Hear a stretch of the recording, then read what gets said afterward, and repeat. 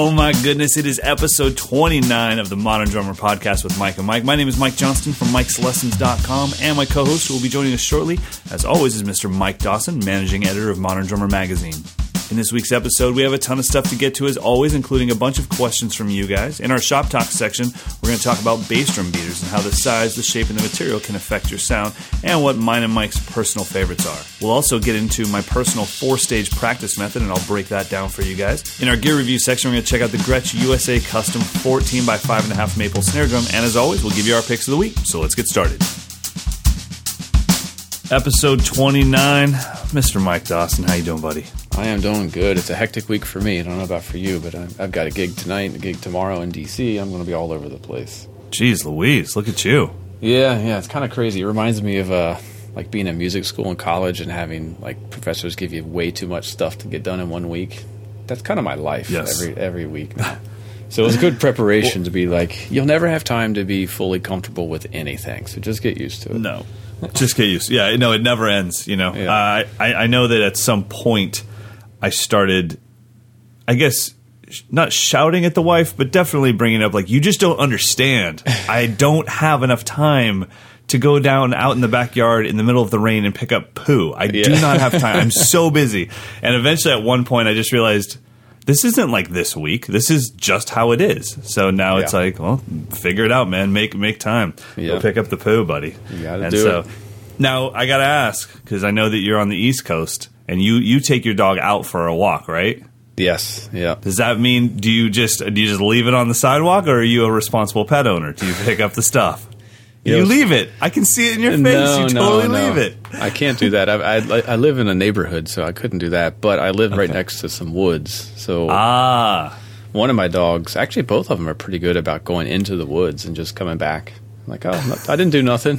No big deal. That's so awesome. That is awesome, dude. My son. So I have the way I see it is I have my son Jack, the boy Weimaraner, and then I have my dog Juno. She's I love her, but she's not quite my daughter. Like Amber would freak if she heard. I love that dog so much, but she needs like so 2 more years in her so that she can calm down just a little bit. Oh, she's still a puppy? No, she's 5. What? Or no, she's 3.5, maybe 4. But she's so, like, when you come home, it's like coming home to Ronda Rousey all jacked up on Red Bull. She just starts swinging, and like you're like, what the hell's going on, man? And so where Jack, he comes up and he's like, Dad, I know you had a rough day. You want me to get you like some green tea or what's up? Like, he's so my son. But anyways, the other day, or probably a couple of months ago, Amber and I were walking out in Old Town Folsom. And you've been here once, right? Yeah. So we're walking around our little town. We know all the shop owners, and right in the middle of a crosswalk, he's like, this is a good place to go poo. And he just... So we're standing in the middle of the road as cars are waiting for us. We're in a crosswalk, and my dog's just doing that thing, and they start shaking a little bit. Like, oh my God. It was so... I'm like turning red right now thinking about it. It was so embarrassing. And I'm like, come on, man. How? I let you out like before we came. So I'm glad we got all caught up, man. Yeah, well, you know, it's funny. My dog Remy, when it snows, he all bets off. So he goes in the middle of the road. He's just like, oh, there's nowhere to go. It's snowing. I'm going Dude, I almost had green tea come out my nose. Oh, what the hell? I love dog. Did you watch the Westminster Dog Show? I did not. That was last night. It's so rad, especially if you've seen Best in Show. Have you ever seen that movie? Oh, yeah, where they're making fun of it. If you've seen that, then to watch the real thing, it's just so awesome because everything they made fun of is so spot on. Like the trainer's clothing. Why do they have to wear that stuff? Amber and I brought it up. I was like, you know ahead of time that you are going to be shown on TV against green AstroTurf. Yeah. Right. How was that your choice? And why did you get it made out of chainmail? Like orange and blue chainmail. That I don't get it. So that stuff, the announcers, just like, well, Henry comes from a stock of... It's like, stop it. You don't know Henry. You've never even pet that dog. So and it's always the puffy one that wins. I can't stand it. It drives me nuts. Amber and I were yelling at the TV. I was like, fine, let's just watch American Horror Story and cleanse our palate. That's enough of this. All right, buddy. Well, I know we have quite a few listener questions to get to. That's becoming quite a segment here. Guys, if you want to submit your questions, please do. And Mike, how can they get their questions to us? You can send it to mdinfo@moderndrummer.com, or you can comment below the podcast post on our social media. I don't recommend that you comment on moderndrummer.com, actually, because I don't check that very regularly. So we had one that came in that I think it sat there for a week or so. Okay. So you're better off just emailing directly, mdinfo@moderndrummer.com. Just put podcast question in the subject, and it'll come straight to me. Boom. Well, let's get to it. All right, so one that came in from Jose. He actually had a question about my hybrid setup that we did a few weeks back. Yeah. It says, in my demo, you started with a shaker loop, and then I built the drum part on top of that. So he wanted to know, do I usually play to an in-ear click, or do I use the loop to guide my tempo and trigger the pads? Have I had any issues in terms of the timing when triggering loops and samples? Finally, he asked if we have any recommendations for good sites where you can get free or paid samples. Sure. So to go down through that, I do not have a click going with this particular band, but what was really important was that when we created the loops, they were all in the same session in Ableton Live. So I was able to export them at the exact same tempo with the exact same start and stop points. So when I put them into the SPDS, they're always going to be in time, so they're not going to drift apart. They're not going to have slightly different lengths, so they don't loop correctly. So as long as I hit each pad on the correct downbeat, they're going to be pretty much locked in. Right. Now, has there ever been a time when I've had issues? Yes, there's been times when maybe I've mistriggered a pad, or we can't really hear the monitors very well, so maybe the guitar player is a little bit out of tempo. And all I have to do, I have it set up to it's a start-stop feature. So if I hit the pad once, it starts it. If I hit it a second time, it stops it. So I just strategically find a spot within the groove to just turn it off and turn it back on. Right. So it locks in. And with the start-stop feature, at least on the Yamaha DTX Multi-12, I'm assuming it's the same for the Roland, but when you stop it and then restart it, it doesn't pick up where you left off. It just starts over from the downbeat of 1, right? Yeah, same thing. I think in Roland it's called the alternate mode, something like that. It's kind of convoluted to set it up, but it's in the manual. So that's how I'd handle that. And then everything else is just played in real time. So I have triggers on the bass drum and snare drum that just play single sounds. So they're not time dependent. So every song has some sort of a loop that I start and either fade in or it just starts the song that way. So we don't use a click track. I do wear one in-ear in my left ear for monitoring, so I don't have to rely on the club to give me a good monitor mix. Because if I can't hear that loop, then we're never going to have a show. It's just not going to work.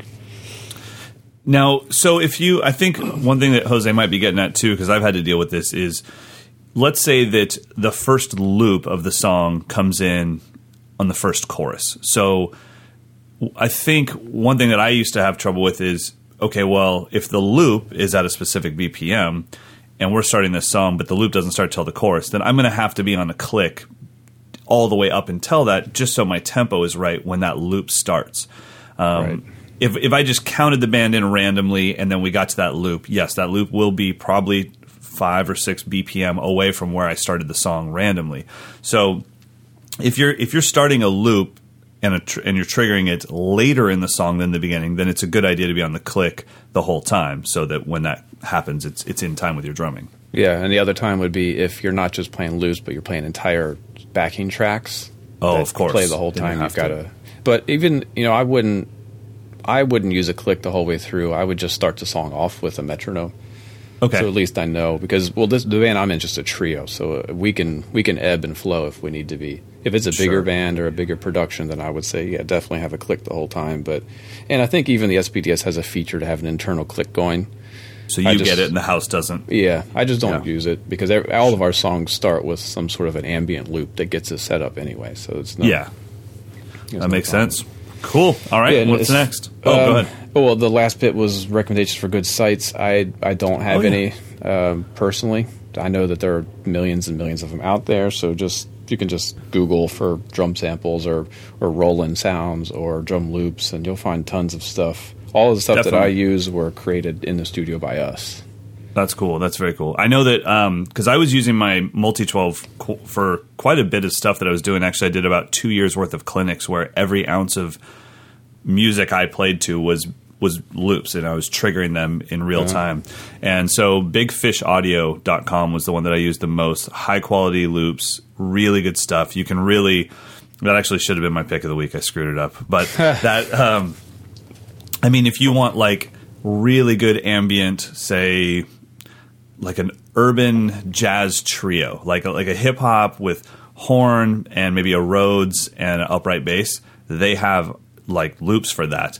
And then they give you the kind of the foundation loops, plus they give you one shots of maybe like a horn run or something. And so really you get this full setup that'll really fill up all 12 of your pads or your 8 pads or whatever. And you have kind of the grooves, and they're great for drummers because they're all grouped into key signature and everything. So you don't have to know like, well, this one says D sharp, and this one says F major. You don't have to worry about any of that stuff. Yeah. It's just, here is the folder of the D major loop pack, and they'll all fit with each other. So Big Fish Audio, and I think if any of you guys got to see a set of loops being created from scratch, you would understand that it's well worth the price. You know, I have no problem paying, $60 to $80 for a full set of, 100 loops in a specific genre.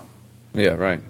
Yeah. I feel good about it. And one thing we should talk about in the future is, I don't know how much I can give away about it, but I was just doing that camp in New York with Matt and JP, and Matt Halpern and Nolly from Periphery. They're going in the studio right now, and they're starting to work on a full set of not just loops, but of drum tones and everything in that genre, because that genre is so kind of fake right now. But Matt actually gets those tones on his own. So they're doing that stuff too. So we'll feature that later. Sweet. All right. Well, moving on to the next question. This one is an interesting one. It came in from Kyle, and he is a professional drummer playing on a cruise ship in the Caribbean. He plays 3 sets a night, 6 days a week.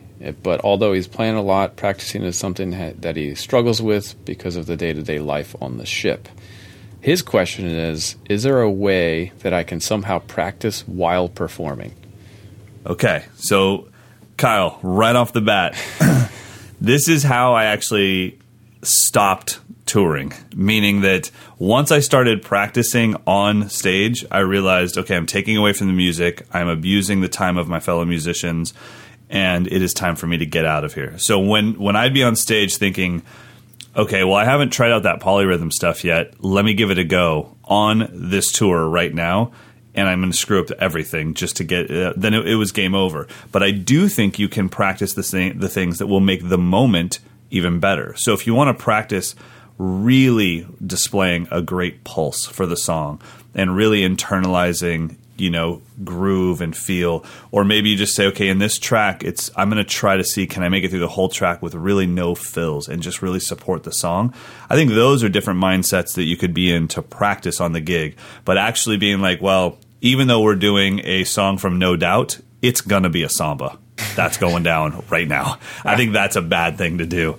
But practicing the things that would make that moment even better than they already are, I think that's a fantastic thing. So practice more being a musician rather than being a drummer. Yeah. What do you think, buddy? I would add that, yes, along the same lines, I don't think the moment you take your mind and your focus out of the music that you're performing, you're not doing your job. So that would be a big no-no. But I would say you can always practice concentration. So can you play through the entire song without thinking about dinner or thinking about what you want to be playing? Or can you actually just focus on nothing but the music, clear your mind? It's really difficult for everyone, especially Americans, to do for 3 minutes at a time. We're so distracted all the time. So that will just make you so much better. And I think that's a huge key for having steady tempo. So if your tempo drifts, if you have the technical ability to play at 120 BPM, but you sit down in the kit and your tempo drifts every single time, it's your brain, it's not your body.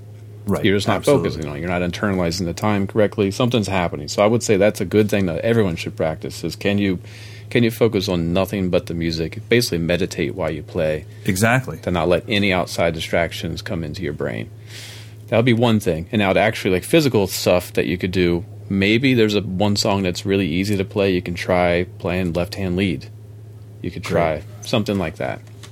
That would be about as far as I would go, but I would make sure that I could actually play it before I got to the show. Well, and I mean, I know what he's going through. He's going through that feeling of like, man, my skills are diminishing And I think it's because I can't practice and shed the way I did leading up to this cruise gig. First of all, you do know that 3 years ago, this cruise gig was a dream gig for you. Now it's normal. You've gotten used to it. And so you just kind of are forgetting the value in the fact that you're a working drummer. That's a fantastic thing. Right. And let's just throw in the fact that you're a working drummer in the freaking Caribbean, dog. Right. I mean, right. That is awesome. So there's that. But I think what Mike and I are saying is, at least in my opinion, I've never met a musician that told me, like, yeah, I didn't hire him because he didn't have fast enough hands, or I didn't hire him because he couldn't play 14 pedals at once. It's always been, I didn't hire him or her because their time was all over the place. They weren't able to concentrate. So what Mike and I are saying is the things that actually matter in the professional drumming world, you can practice that every night on stage. Yeah. The other bit would be tone production. I should have mentioned that. Like, what happened with me when I was on the road a while back was, we played the same 6 songs every night for a month and a half straight. And we got really good at those 6 songs, and I started to focus on other stuff. So I wasn't worried about the songs. I was like, well, maybe I'll try not burying the beater in my bass drum head anymore. Maybe I'll try to get the biggest sound I can out of the bass drum. Yeah. Maybe I'll just focus on my snare drum tone and making sure if I'm going to play rim shots, every rim shot sounds the same. If I'm not going to play rim shots, then don't sneak a rim shot in during the fill. Little stuff like that. Sure. It goes. That's like next level. That's when we start to sound like the big boys. When you have complete control over your sound. Exactly. Yeah. That has to be something. That's that next level of texture and feel and touch and groove. And that's what I'm trying to get some of my students to understand right now is as soon as you can play the material that I gave you, that is so step one. That is not done. That is, and I think we're in this society of like, well, I checked it off. I can do it. It's like, no, you can't. Like, it's not even close to there. That's the beginning of the journey. Hell, I assume you can play it. I gave it to you. I wrote it out for you. I gave it to you in a groove scribe. You can slow it down and speed it up. But you sound like the groove scribe. You sound like a machine. I need you to sit with it. And Will Kennedy always had the best term for that. He would always tell me, I need you to fellowship with it. Like, I need you to go deeper down the rabbit hole, fellowship with it, pretend that you were there studying this stuff for 2 years of your life, and then I'll be able to hear that in your playing. So, awesome, man. Cool. All right, moving on. Next one is another kind of abstract one. This comes from Josh, and he wants to know, how do you define making it, or at what point do you consider yourself a professional drummer? That's an interesting one. Do you want to go first? Sure. It's always been very simple to me.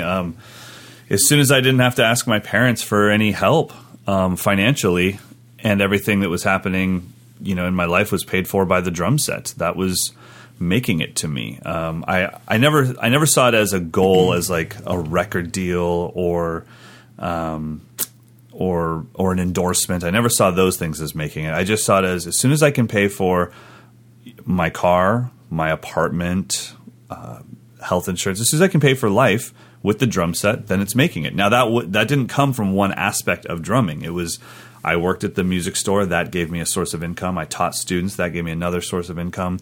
I did a few sessions, a few gigs, and I tacked on a couple albums per month. And all of that with the drum set led up to an actual monthly income that paid for my whole life. And that was a great thing, was to finally tell my mom, like, oh, I'll get dinner tonight, or when my parents would ask, do you need any help? It's like, no, I'm fine. What do you want for Christmas? Nothing. Yeah. I'm good. I wasn't balling by any means, but I paid for my life with the drum set. And that to me was making it, because especially when I got my first endorsements, I realized how that world worked. It was like, oh, well, that's not making it. A producer made a call to DW, and all of a sudden I was a DW artist. Like, right. Yeah. That could have happened to a 4-year-old child, So to me, I thought endorsements should have been like The Voice. Like, I play to a bunch of execs that have their chairs turned around. I rip a solo, and then they hit the button and turn around, and Don Lombardi's there, and he's like, "You're in. You're going to Hollywood." I'm like, "Sweet," but it wasn't that at all. So endorsements weren't it for me. And then the other thing is, I can say this before Mike starts, is once you've made it, you'll never feel like you've ever made it, ever. Yeah. I still currently feel like, I don't. Imposter syndrome, right? We talked about it a couple episodes ago. Exactly. I still feel like I don't deserve any of this. What about you, buddy? Keep you going. Well, let me start by saying that I think if you have to describe yourself as a professional drummer, you're probably not there yet. Like, if you introduce yourself, "Hi, my name's Mike. I'm a professional drummer," you probably haven't done enough work yet. Right. I don't think Matt Chamberlain introduces himself as a professional drummer. I don't think it says on Josh Freese's business card, professional drummer. I think it just says Josh Freese. Right. So that's the one thing. A lot of it's just mental stuff. Like, totally. It's just a word, professional. Professional just means you make money doing it. So if you're making money doing it, fine. If it's teaching, if it's playing. Now, making it, for me, the big thing is if you can't use anybody else's parameters for what making it is. Totally. If your goal in life is to win the Guitar Center Drum Off and you win it, good job. You made that goal. It's absolutely no goal of mine and never will be a goal of mine to win the Guitar Center Drum Off. You and I have to enter one year just to... That'd be so awesome. I mean, congrats to the people that do, and I think that's a good goal to have. But sure, that does not, absolutely. I mean, that does not mean you make it. There's not like a bunch of gigs waiting for you out the door when you win. Like, here you go. I mean, there's been some people that have had some gigs, but they would have had those gigs without ever winning that contest. They didn't use the Guitar Center Drum Off as their entryway. That was just a goal. If anything, I can tell you from being very good friends with JP, Eric Moore, Juan Mendoza, I can tell you right now that winning that contest is something they've had to work their ass off to put in their rearview mirror in public perception. Everywhere they go, people want them to play a drum solo. Yeah. Everywhere they go, people want them to show off. And Isaiah Skill, Ramon Sampson. I mean, they've had to really distance themselves from that contest. So I agree with you. Yeah. So as far as defining making it, I can't tell you how to define it. You have to define it. As soon as I give you something I could say making it is a platinum selling record. Well, I'll probably never make it. A lot of my friends will never make it. No, and a lot of people that have sold platinum records are not the drummers that I wish I was, Exactly. It's like they just lucked into a great gig with a great songwriter. So I think you're right. Making it is just something you're going to constantly be striving for. I think there's also just that feeling that, man, I just wish my name was in the mix of people, in whatever you wish you were doing. So I wish to be a touring clinician. Well, my goal was that when it's time to create your drum festival in Spain, my name is in the mix. That to me was making it as a clinician. But for you, maybe it's just, I wish I was on this album. Well, then, at some point it's like, well, we could get Vinny to do it, or maybe we get Mike Dawson to do it. It's like, wow, your name got mentioned in the mix of the guys that are doing albums. Then that's really cool, Yeah. But still, making it is totally personal, like you said. Yep. So that's a tough one. I hope we gave you a little bit of suggestion. I would say just stop asking those questions. Exactly. Just don't ever ask that stuff again. No, that's it. I mean, it's a great thing that you're in that moment of your life, and then these answers are the moment for you to say, yeah, screw it. I'm just going to move forward, and that's all that matters. Is today I'm better than I was yesterday? That's a good day. Yeah, and that's it. The word "it" is. I really hate the word "it" because it's so abstract, and you can't touch it, you can't see it, so it's ever elusive, and you always put it onto somebody else. In college, we used to always talk about like some people have it and some people don't, and that was just an excuse. I think it was just a way to just deny the fact that I have not worked hard enough to play with the level of emotion or whatever I think Jeff Watts and Brian Blade had. Right. So it's just it's an excuse word, and it's so elusive. Like it's just this intangible thing. There's no it. There are people that are where you want to be, then work your butt off to get there. And the great thing is by the time that you get there, you won't ever be there. You'll be a mix of your other influences, and they'll have already moved on to something else. So very cool. So the last question was related to our main topic from Alex Morse, so we'll come back to that. You want to shift into Shop Talk now? Shop Talk. It is time to get into some bass drum beater news. Well, not news, but just information. I realized, that most bass drum pedals come with 2 beaters, but really 3 different kind of things. You have the multi-beater that might have a felt side and a plastic side, and then you have a full felt beater. And I thought we should talk about them, what our preferences are, and why they're out there, and what their purposes are. So first of all, do you have a favorite beater? I mean, if I had to just choose a beater, it would be a regular round felt vintage style, not a vintage style, like just a classic beater, round felt beater. That to me can work for any genre, any style, and most importantly, it gives you the softer attack if you need it. Whereas the hard stuff, you can never have it sound soft. It's always going to click. Yeah. So for me, it's the most all-purpose. It's just a basic round felt. Anybody makes it beater. What kind of? I've never asked this. What kind of pedal do you use? Like, what's your go-to pedal? I have a 9000 that is always in my car as like a spare if I need a pedal or whatever. Okay. But my favorite pedal is a Vector pedal. Have you seen that thing? No. That's a one-man operation. He designed. You're making stuff up. No, look it up. Vector pedal. I won't. He designed this pedal that you can turn the footboard angle without adjusting the feel or the throw. Really? So you can sit at the kit naturally, almost as if you're at a double bass kit. Okay. So your knees aren't. You don't have to tweak your knee to get your foot sure. straight. So you just sit comfortably and naturally. But he's designed it so when you play the pedal, it doesn't feel like it's yanking it off to the side. It's just a straight feel. It's pretty amazing. I had some like knee tweak issues for a while. Okay. And they're all gone. I mean, it's a great pedal. It's called the Vector pedal. Wow. Are they astronomically expensive or somewhat in the ballpark of I think a nice professional pedal? Yeah, I think it was cheaper than the 9000. I think it's like $200. Oh, maybe. That's awesome. Yeah, very cool. Well, that's my choice. The 9000 is kind of just always there. If I'm at a house kit and I need a bass drum pedal, I'll use that. Right. Yeah, for me, I generally use a 5000, but I honestly don't care. I've just come accustomed from teaching my whole life on different kits and everything else. My foot will take about 3 minutes to get used to the pedal, whether it's a PDP or a Pearl Demon Drive. I don't really care. I use the DW5000 if it's my choice, but I actually use the same beater as you. I use that pedal comes with the multi-sided beater, and then it comes with just a standard felt beater.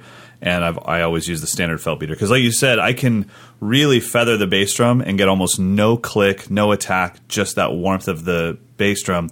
But if I really lay into it, it's every bit as punchy and attacky as a plastic beater. Right. But that plastic hitting the Mylar, like you said, no matter how soft you do it, there's still that click, that little ticky-tick click that I just don't like. And then for some people that maybe haven't ever ported their bass drum or don't know about that, then you get that rebound with the click, and you get it's like a 5-stroke roll every time you hit a note. So that can be for the people out there. So we've got plastic, and that's going to give you probably the most attack out of. And then, have you ever used a wood beater, or does that give you the same feel as plastic? I use either a wood or a felt beater. I don't use the plastic beaters. Okay. I have just like a Danmar. It's one of those red wood beater things. I know exactly which one you got. If I'm playing like a hard rock gig and I just need all the attack I can get, I'll use that. Or sometimes if I'm playing a double-headed kick with no muffling, I use the wood beater to give me a little bit more attack because I can't mic it. I can't mic it from the inside. Sure. So I like that for that sound. I also got Outlaw Drums makes wood beaters that have a much smaller head, so it doesn't feel so heavy. Sure. I'm using that currently. So all the latest demo videos I've been doing for the magazine have that. It's like a small, I think it might be a pine beater. Okay. It sounds really good. You just have to be careful with wood beaters because they will break the heads very easily. You got to put an impact patch or some moleskin or something on it. Yeah. Did you ever go wood beater with the Danmar click pad? The one with like the metal plate in it? With the silver dollar in it, yeah. Maybe when I was about 12. Totally. When I was trying to learn Cowboys from Hell by Pantera, I totally did that. I went Danmar click. Actually, I started with gaff taping or duct taping a silver dollar on my of course. kick. Did he really do that? I mean, is that for real? I did it. But I think Vinnie Paul said he did it. Yeah, well, that's how I read it in this. There was this magazine that was out for days called Modern Drummer. You got to check it out, bro. Right. Yeah, I read in Modern Drummer that he duct taped a silver dollar on his head. So I was like, I think he's lying. I think he's just trying to get people to break their heads. Totally. Yeah. So I went, and then I found out that Danmar made those, so I went to that for a little while, and then eventually I was like, this is the worst annoying sound ever. Why am I doing this? So now I'm over to the felt beater. Okay, so we know that plastic and wood are going to give us more attack. Felt's going to give us the most warmth. And if you really nail it, you can get all the attack you want. So it's a very versatile beater. Now, I saw this online for quite a while, and then when I was at NAMM, I really got to see it in person. But have you checked out the switch kick beater where you're able to switch out the tops of your beaters very fast? Yeah, in fact, the April issue, which I think we start talking about in a couple of weeks, I reviewed the whole system. So cool. We can look in depth. But yeah, that's a cool system where you attach I think it's aluminum, aircraft grade aluminum kind of receiver into your pedal, and then you can real quickly just swap out beaters. So there's like a round felt, there's a plastic, there's a hollow plastic one. Hollow plastic one, a vintage bomber type thing, which has a fleece covering, which gives it a real soft attack. And they're starting to do some cool stuff like brushes. Yeah. Like and those stupid hot rod things. Yeah, which is fine on a bass drum. Yeah. No, I'm excited to. I can't wait to hear you test them out for sure. Because when I was at NAMM, the guy that was, I think Big Bang Distribution took over Switchkick, right? Yeah, Ahead is the company now. Yeah. So Ahead's making it through Big Bang Distribution, and I talked to their guys there, and they were like, "Let us send you a bunch of this stuff," and I was like, I'm so not a gimmick guy. I'm the opposite. And I'm so paranoid of my endorsements looking like a NASCAR jersey where there's 40 little icons at the bottom of my poster. I don't want that. And it's like I have drums, heads, cymbals, sticks. That's it. And I mean, I turn down endorsements of stuff all the time where I'm using Prologic's pads nonstop. But I've constantly told him, I do not want to be endorsed. I will buy whatever you need me to buy. Yeah. I just don't want another logo on my poster. I promise you, people will know about it. I'm going to use it all the time. So I told the Switchkick guys, hey, I'll check it out. And I kind of knew that you were going to be checking it out. So I can't wait to hear your review on it because I really trust your vibe on that stuff. It's a little bit heavier. I mean, that's a general observation. It's just a little heavier feel because it's just more material. But what I'm going to do is take them with me too. I have a pretty intense gig next weekend where I'm going to be hitting super hard. Okay. I want to try it there because I'm just I don't like moving parts. And a bass drum beater system that has moving parts, I want to just give it a shot and see if it can last through 45 minutes straight of full on as loud as I can play type drumming. Sure. Well, cool. We'll look forward to that review. All right. Alrighty, let's move into the feature today, and we're going to talk about practice. And this kind of relates to, it just worked out this way. One of our listeners, Alex, and I'll have Mike read the question a little bit, was asking about setting up your practice. And recently, I just decided to come up with a method of practice that I thought could work for artists rather than drummers. And I wanted to step away from it. So I'll let Mike talk about the question first and say who asked, and then we'll get into it. Yeah, this came from Alex Morse, and he was saying, since there's so much material out there and so many things I feel I need to improve on, I always get distracted when working on a topic, and a few days later I'm doing something else without knowing how I got to that point. Should I just pick 3 things and work on them for a certain amount of time? Should I tackle another 3 on a different day? Do you guys stay focused on improving without getting influenced by all the good stuff out there? So he's trying to, how do we get narrow through the down. weeds? Yep. Yeah, absolutely. Okay, so I was really shocked by, I started teaching this to a couple private students once I kind of figured it out for myself. And then I took it, where was the next place I did it? Then I took it to Bentley's Drum Shop and did my entire clinic on this thing that I'm calling the 4-stage practice method. And I was super nervous. Why would a crowd sit and listen to an hour of me babbling about how to practice? And it was the best reception I've ever gotten at a clinic. So that had nothing to do with me. That tells me that this is something that every drummer struggles with. Then I took it to the Common Thread Drum Camp with JP Bouvet and Matt Halpern. I did it there. And imagine I'm sitting next to Periphery's drummer who can rip all day. JP just taught some amazing, mind-blowing stuff. And then I'm going to talk about practice, the most boring thing ever. Same thing. Everyone just that just changed my life. And I'm like, wow, I guess we all really need this as a thing. So as a teacher, I've always told people how to practice based off of our normal subject matter. Okay, you're going to need to do some rudiments. You're going to warm up with this. Then you're going to do some independence work. I want you to work on your grooves. You're going to trade fills. I was always using drumming terminology to tell students what to do. Then students would ask me, hey, I have 45 minutes to practice. What should I do? Well, the problem was I don't know what your dreams are. So the independence that I just gave the person before you is completely unimportant if you're trying out for the John Mayer trio, because you should be working on your groove and your touch and your feel. So what I realized was that those subject matters, rudiments, independence, hand speed, foot speed, ostinatos, those are not the things that we should be focusing on as far as plugging them into our practice routine. We need to come up with a bigger picture. We need to zoom out and really see this as an art. How do you practice art? So I started really thinking about categories that were based in art rather than in drumming. So the first stage of the 4-stage practice method, this takes up, we're going to do this as kind of a 50-minute practice routine. First stage is 10 minutes, and it is called non-creative. So your first thing you do is a non-creative exercise. Now, the non-creative is anything that requires 0 thought, 0 concentration. It's something you can already do, but you wish you were faster, cleaner, more precise, and more control of the dynamics of whatever you're playing. So maybe it could be right, kick around the drum set. You can do it. It doesn't take any thought. You already can do it. You just wish you were faster at it. You wish you were more precise. You had more control over it. Maybe it's single strokes around the drum set. So this is 10 minutes, non-creative. And every day can be something different. Or you could Alex, you could do the same one for 2 weeks in a row because you just really wish you were better at that skill set. So I see the non-creative. If you were a painter, that would be, okay, I'm going to draw 500 circles today. Cool.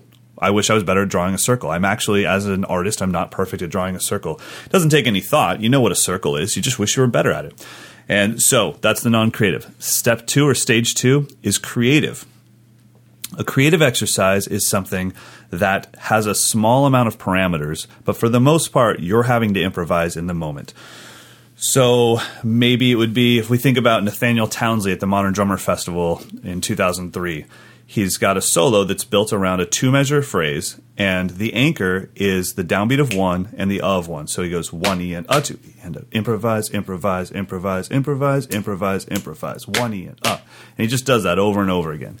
So that would be a creative exercise. Maybe another creative exercise would be, I'm going to play samba with my feet and eighth notes with my right hand, and then I'm going to solo with my left hand for 10 minutes and just come up with as many creative things as you can. So picking a small set of parameters, something I just did, I don't know if you ever saw this, Mike, but there's a Christian McBride video with Terry Angoli on drums, and it's just a drum solo video, but his whole solo is against a quarter note with a cross stick. Oh, yeah, right. So he's just going clack, clack, clack, clack, and he never stops that quarter note. So that's a great creative exercise. You're going to solo for 10 minutes against a quarter note cross stick.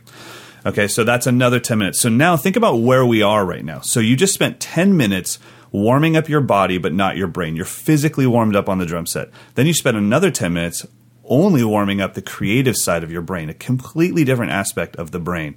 So now you're 20 minutes deep and you are primed and ready. Your brain is fully firing and your body is completely warmed up. It's time for stage 3. Stage 3 is called main focus. So main focus, this is where you plug in whatever is most important to you at that moment.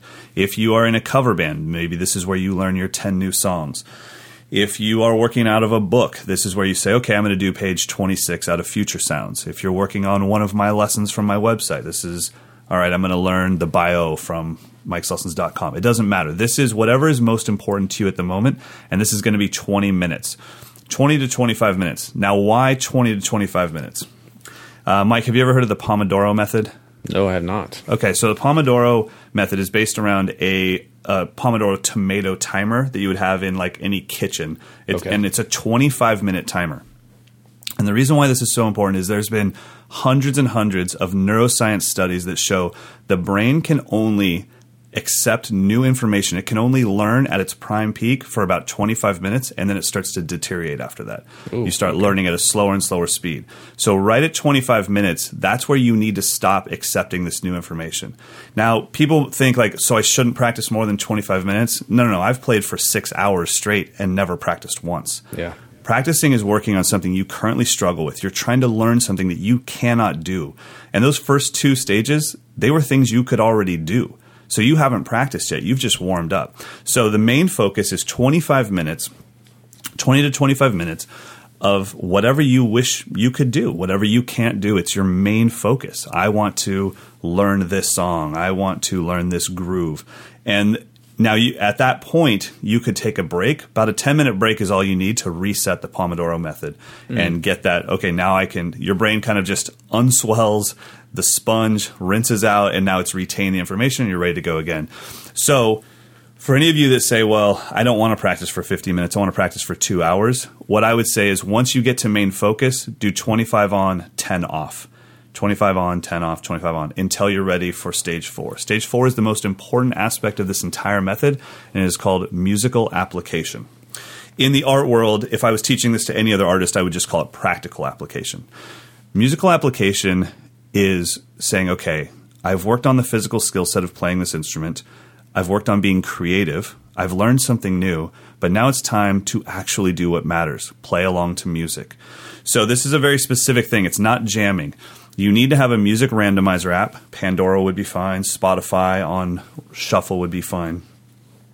And you need to pick an artist.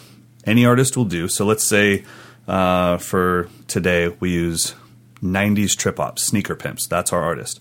I put that on Pandora. Now, I don't jam to it. What I have to do for a minimum of 2 songs, 10 minutes, is I need to mentally audition for this band. So I need to put myself in the mindset of the Sneaker Pimps, think, how am I going to recreate this ride cymbal? What is the bass drum doing? Like, what I don't want you guys to do is do not start playing drums when you hear the music. Wait a very long time and really internalize, what is the kick drum doing? Where does the snare land? Are the hi-hats really, really tight and crisp, or are they chunky? Do I need to play a little further down on the side of my stick, on the side of the hat? And then when you commit to it, from that moment on, close your eyes and audition for that band. Don't jam, don't fill, audition for the Sneaker Pimps. And you'll have 2 songs minimum of really saying, okay, this is what matters more than anything else. And when you get off the drum set, I promise you will feel more accomplished than you've ever felt in any practice session. Matt Halpern just texted me that he's been doing this since our camp, getting ready for the new Periphery album. And he says it's completely changed his life. Oh, that's great. So that's the 4-stage practice method. I wish I had I promise you, I spent so much time trying to come up with a cool name for it. I was like, the Mike method. No, like I couldn't come up with anything. So, but it's very simple, and all you have, and then what's great is you'll start creating, you'll have this database of what are your non-creatives, what are your creatives, and it's just that first 20 minutes that primes you to learn for that 25-minute chunk of main focus. Now, what about during the 10-minute breaks? Do you go back to a non-creative or a creative segment? No, I would probably get a bite to eat, walk around, maybe a good time so that you can be less distracted, maybe a good time to check your social media and be like, okay, cool, I checked it. I don't have to have that aching feeling that I'm missing out on the world right now. Yeah. So that's the 4-stage practice method, and I really hope that it helps you guys. And please, if you can and you try this out, please write in to us and let us know. Did it help? Did it not help? How did you tweak it to make it better? We're all human beings, and me telling you this is the only way to practice would be the worst thing I could ever do as an educator. This is an outline for the people that just don't know how to practice. If you're already practicing flawlessly, then don't worry about it, But if you're just kind of like, man, like Alex, I just don't even know what to do. This will give you an outline, and you'll just start growing so fast as a drummer, because you will find something in there in between creative and non-creative. You will find out what is your horror. Like, what is like horror, not horror. Yeah. Creative is my horror. Horror. That'll get you some clinics and some public schools. What's up, 4th graders? Let's talk about it. Okay, so I'm red again. So anyways, please let us know how it goes for you. And then, like I said, feel free to season to taste. Make it your own thing. Now, all this was talked about on a kit. Are you anti-practice pad for this kind of stuff? No, not at all. So, maybe a practice pad non-creative would be groupings of 3 with, with 8 on my right hand, 8 on my left hand. Da-da-da-da-da-da. I love doing things like that, because the way I see it is, in my body, I have a teacher and a student. My right hand is my teacher, and the left hand is the student. So if I play 1, 2, 3, 1, 2, 3 with my right hand, I can stare at it and go, okay, you're the teacher, you're doing everything perfect. Now I'm going to do it left hand, and my student needs to learn from my right hand. So that would be a great non-creative exercise to work on your groupings of 3. Then a creative exercise on the pad might be, I'm going to play constant 16th notes, but for 10 minutes I'm going to solo only using accents and flams. No diddles, no rests. So pad would work just fine. And then main focus might be, I'm going to learn this solo out of the Wilcoxon book. Yeah. Okay. So, Sweet. There you go. Makes me want to practice again. Well, good, man. I would love to get your take on it as well. It is what I used leading up to the London Drum Show, which became the greatest set of clinics of my entire life as far as a relaxation standpoint. I felt so prepared that it totally changed my life. And that's when I knew, okay, I'm the test subject. It worked. Now it's time to pass it on to my students. So, do you set like long-term timelines? So, like, I'll go ahead and say my 2 goals for main focus would be left-hand lead and double bass drum. How long do you give yourself to get to that out of your main focus? I think it's just a comfortability thing once you feel like it. And then it's also main focus needs to be whatever's the most pressing in your world. So something will take over left-hand lead and double bass because you have this gig coming up. You have to learn these songs. And so, I think it's okay to allow main focus to kind of float in and out of what is the most important to you at that moment. Okay. You know, there will come a time where your feet, you'll just go, I just don't need to be any faster than this for what I wish I could do. Right. You know, so I've never heard you play double bass. I look forward to it. Yeah, this project I just I just finished recording. Some of the riffs were just like it was maxing me out with 1 foot, like just really through a lot of threes and stuff. Listening back, I'm like, man, I should have just did that with a double pedal, but my own ego wouldn't let me. You know, like I'm not going to play that with a double pedal. Right. So it's because I can't. So. I think I just need to stop avoiding it. Say, all right, let's be fluent. I mean, Josh Shreef has a double pedal. Gil Sharon uses a double pedal. They don't play blast beats 24/7, but they use it when it's needed. Yeah. So I want to make it a goal within the next year. I want that to be solid and left-hand lead. I just want to make a switch over. I think I want to make a wholesale switch over to left-hand lead.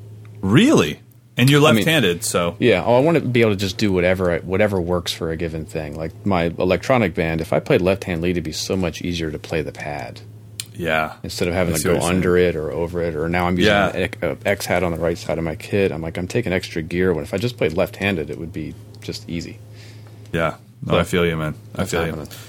Alrighty, let's get into some gear review. This is the candy of our podcast. So I wanted to review the Gretsch USA Custom 14x5 maple snare drum. This is a 6-ply maple snare drum. And you might think like, dude, you're just going into your closet and pulling out snares. I literally just got this. And I've been a Gretsch artist for about 4 years now. And for whatever reason, I have a USA Custom kit. I have 4 or 5 kits from them. I have a ton of snares. And I realized I just didn't have their classic snare drum, which is a Gretsch USA Custom, made in USA, made in their South Carolina factory, 14x5.5 maple snare drum. And I say maple, but it's maple, gum, maple. Okay. Actually, no, I think I lied. I think it's maple, then 4 plies of gum, then 1 ply of maple. So it's more gum than maple. I think it is, actually. Yeah, I'll have to look up the plies. Maybe we'll just I'll call Gretsch later today, and then on next week's podcast, I'll give you the definitive answer. But for some reason, I think it's a maple sandwich or a gum sandwich with just maple on the outer and the inner. Okay. I think that's actually what the USA Custom shells are. And that's different from Brooklyn because they use poplar? Correct. Okay. Correct. Yeah, Brooklyn is the exact same. Whatever the ply is, it's the same thing, but it's maple, then poplar, then maple. And then Broadcaster is maple, poplar, maple, but 3-ply shell. Okay. And different bearing edges. So this is a 14x5.5 wood snare drum. The big difference between the Brooklyn is going to be it is a 10-lug snare drum, so there's a lot of metal on the drum, but it has the die-cast hoops that come with the USA Custom kits instead of the kind of double flange 302 hoops that are on the Brooklyn. So this is a heavier drum. Immediately, it was so much snappier. There was so much more snare noise. And when we do the audio for this, I still have the stock head that it shipped with on the drum because I knew I wanted to review this, so I didn't switch out to what I would normally play, which is an Aquarian Response 2. This is a single-ply kind of, Remo. I would say this is a Remo Ambassador. There's no dot on it. Yeah. Stock heads on the bottom, 25 strand snare on the bottom. And, yeah, it just... I don't know, man. It really is snappy compared to most of my wood snares. I was really impressed with it. So I don't know if it's the gum that's making it do that, but it doesn't sound like the Brooklyn. The Brooklyn sounds like a regular old wood snare drum. It's very woody sounding. This is really snappy, but it has none of that high-end overtones of a metal snare drum. Yeah. So it's... and it's funny, too, because I have so many friends that I really just look up to as... And I'm talking like Sacramento drummers that have been around forever. And they always have their Gretsch USA Custom snare with them, and it's got a head from 1928. It's just wrecked. And it just sounds like, that just sounds like a snare drum. So what I'm really excited about is I've got this snare, and this is Gretsch's classic I mean, high end. This is a professional snare drum, USA custom 14 by 5.5 snare, wood snare. And what's great is I just talked to Mike Nealand over at Gretsch yesterday, and he's sending me their bronze that came out at NAMM this year. Yeah. But they haven't even got them in yet. He's literally sending me the one from NAMM. So maybe in like 2 or 3 weeks from the podcast, I'll review that, and then we can maybe put the sound samples of the two of them together so people can really hear a Gretsch maple snare versus a Gretsch bronze snare and really check that out. I want to hear it also because my first thought was kind of like how we talk about bass drum beaters. That's one of the things that we forget affects the sound so much is the beater. Like you can change your bass drum entirely by just changing the beater. You can change your snare drum sound by the batter head like drastically. Oh, totally. I mean, I think that any of the snare drum reviews I've done on here have been slightly skewed because I've already got my head on it with my tuning and which is a 2-ply head, correct? Yeah, and it's really, I mean, in the other terms that people would know, it's a Remo Emperor or it's an Evans G2. So the Aquarian Response 2 is a 2-ply and both plies are 7 mil. So I have a theory that you're going to start using coated single plies on your snare drum now.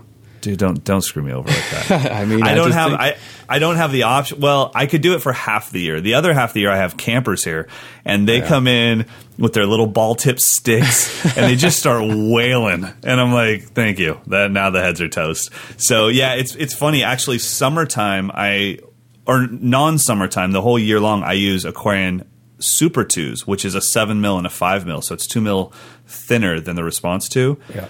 And then I switched back to Response 2s for camp season because people are just kind of beating up on my drums. But yeah, I think you might be right. Maybe the snappiness that I'm hearing is coming from that single ply head. Yeah, so just keep that one set up with a single ply and let no one touch it. It's just your drum. And it matches my bass drum hoops. I'm looking at it right now. It's in this beautiful dark mahogany walnut mix of happiness, and it's beautiful. It's beautiful. So let's hear this thing, and then when I get the bronze, we will check that out. In this first example, I'm going to play the drum completely wide open and at about a medium to high tuning, completely stock heads, and absolutely no muffling.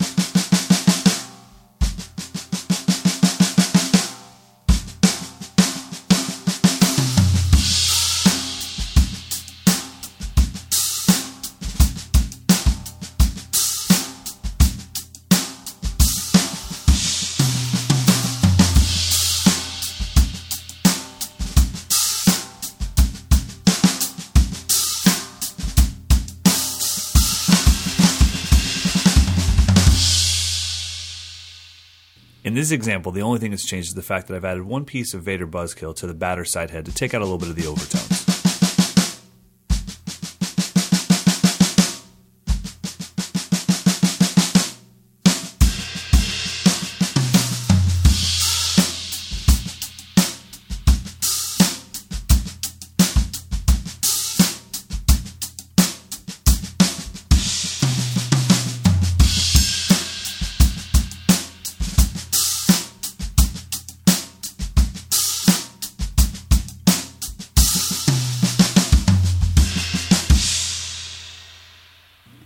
Okay, time for Pick of the Week, and I'm going to start it. And this is something that I hope still exists. I know you can find it on Amazon, but I don't know if Gibraltar is going to continue to make them because we just frankly don't know what is going on with Gibraltar hardware at the moment. But they make this thing called the Wing Key, which is a multi-purpose drum key / conga wrench / wing nut wrench that all kind of is in a handheld thing. That I've had it for a while, and I just started using it again, and it's pretty awesome, especially if you play a lot of house kits and you need to like deal with stripped bolts and things. It's also good for tuning the bottom two tuning lugs on the bass drum without having to move your pedal out of the way. Oh yeah, it's that's long always enough. A hassle. Yeah, it's long enough that it can kind of reach in there without getting in the way of your pedal, and it's hard to describe. It just looks like a cross. That's like the size of your hand, it fits in the palm of your hand. So I think it's like $30, which is kind of pricey, but factoring in you get basically 3 tools in one. I think it's pretty awesome, and now it's become I have to have it in my stick bag at all times. So it has, like I said, has a tuning key, it has a conga wrench, or that you can use that same wrench if you need to like tighten down bolts on like old Ludwig stands and stuff like that don't have thumb screws. And it also has a nice wing nut wrench. So you can really, those hi-hat stands that won't move, you can get them going without having to use your drumsticks or whack them with something, Yeah, no, that can be so tough, and especially if it's a cold gig and your hands are hurting already. Yeah, exactly. So it's I know exactly which one you're talking about. I think I've had one of those in the past. They're great. Yeah, super cool. So that's my pick of the week, the Gibraltar Wing Key. Maybe it will be taken out of the Gibraltar catalog, so you can just look for Wing Key. You'll probably see I think Frankie Parise is the guy who invented it. So you can look for him or Gibraltar Wing Key. Nice. Very nice. My pick of the week this time is a book, and it's more of a book from the perspective of as a teacher than it is as a drummer, and it's called Basic Drumming by Joel Rothman. It is a giant pink book, and since it doesn't come with a CD or a tape I don't think anything comes with a tape, but since it doesn't come with any kind of audio, it's probably only going to cost you under $20, maybe $14 to $19 on Amazon or wherever you try to get it. And Basic Drumming by Joel Rothman is just a great book to have as a teacher because it is the basics of almost every aspect of drumming. So instead of ever getting advanced, the basics of grooves from your very first beat that you would ever teach a student all the way up to some somewhat complicated grooves is in there. And then it stops. And then it's like, okay, now it's the basics of maybe snare drumming, and you get, and there's even marching charts in there. And you learn quarter notes, eighth notes, 16th notes, eighth note triplets, your rolls, your flams. So there's probably 40 pages of snare drum only stuff in there. Then another 200 pages of drum set stuff. But like I said, it's the basics of everything. So if you wanted the basics of jazz coordination to teach to your students, instead of starting them off with something that could be a little confusing, like maybe John Riley's Art of Bop Drumming, this would be a great place to get them started first. Get them to understand the basics of drum set independence in the jazz idiom, and then once they have that down a little bit and they can really visualize it in the big way that's laid out in basic drumming, then you could take them to Chapin's book, or you could take them to The Art of Bop Drumming by John Riley. And even, it goes, if you have to play a bar mitzvah, it's got the Jewish Freilachs in it. It's got, I'm serious, it's got all the, it's all in there, man. So I would not know how to play there at all. I think it's just a punk beat really quietly. So, but yeah, it's all in there. And so I've always had it as a resource for when a student is somewhat new or they're entering a new aspect of drumming.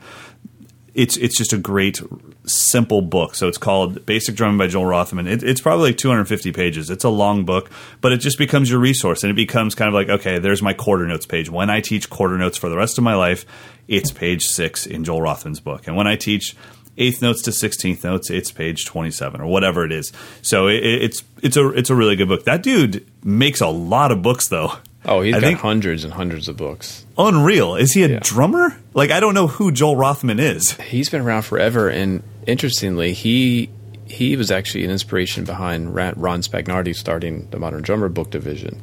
Really? Yeah, one of Ron's first books was actually published through Joel's company. Wow. Yeah, so there's a connection with him that goes back 40 years, 40 That's plus crazy, years. Man. And it's he has the best topics. It'll be show off drum fills. And he's got a whole book on it. And I'm like, okay. And the artwork is so classic. It's the best, dude. He's not about to update that for anyone. And I love it. But you know what? One thing that we should have talked about someday on topic, and maybe we will. Maybe we can have a whole day on drum book artwork. But what the hell is going on the cover of Funky Primer? Have you ever seen that thing? Oh, which one is that? Is that just a black cover? No. So Funky Primer it's a gray cover. There's a weird kind of military-esque, I don't know, Christopher Columbus dude, but on the drum set, the bass drum spurs are dragon legs. Wow. I'll have to send you a JPEG of it, because every aspect of that book, of the Funky Primer, is what in the... there's serious Puff the Magic Dragon stuff going on there, okay? You got to check the copyright date. If it's 67, 68. Exactly. You know what was going down. And then it's beautiful, man. All right, everybody. That is going to do it for episode 29 while Mike and I pull ourselves together. Guys, thank you for everything. Thank you for listening. Mike and I keep running into people around town that are listening to the podcast and just mentioning what it's kind of doing for their world. And the greatest thing is, one of the main compliments we get is the fact that it's doing what we wanted to do. It's helping people feel more in the loop in the drum world and getting to know the names and the terminologies and just understanding that Mike and I have been doing this our whole lives, and we still struggle with this frustrating instrument too. So you are, I don't know if you're in good company, but you're in company, and we're there with you. We're going through it with you. So everyone have a fantastic day, and please, if you get a chance, please go to iTunes or wherever you get this podcast and rank us. Give us a 4-star rating or better, and please write a short review. That helps other people find this podcast as well. So, Mr. Dawson, I will see you next week, my friend. All right. Have a good one. Peace.